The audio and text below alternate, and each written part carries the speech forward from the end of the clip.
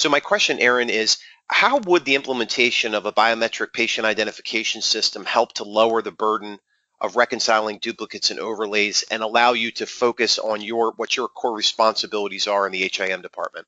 Well, I think it would definitely be probably a safe method to make sure you're talking to the correct patient and getting the right information for the patient. However, it would definitely require a lot of front-end setup work to make sure that you're identifying the patient first, and then you're assigning the biometric parameters with that patient. So it's going to require a lot of work to get to that point, but I definitely think it would change things, and it would make things more trustworthy, where you wouldn't have to run all of those reports and do all of that follow-up. So it would definitely make it efficient, but I think the front end impact is what's going to be key in making that successful.